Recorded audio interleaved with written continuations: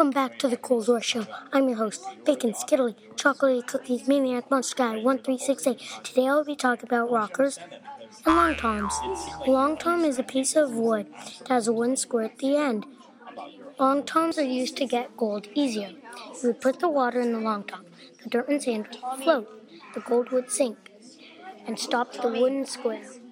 A rocker is the same thing, except you have to rock it back and forth like a cradle. Another name for a rocker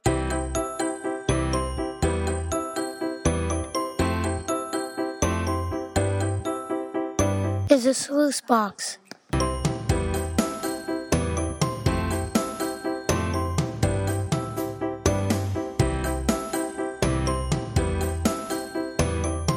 That is what a rocker and a long tom are.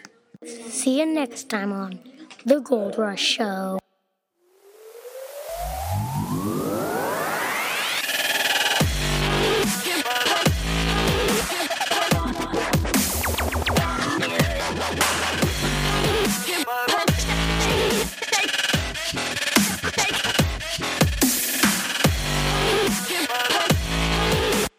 Next song.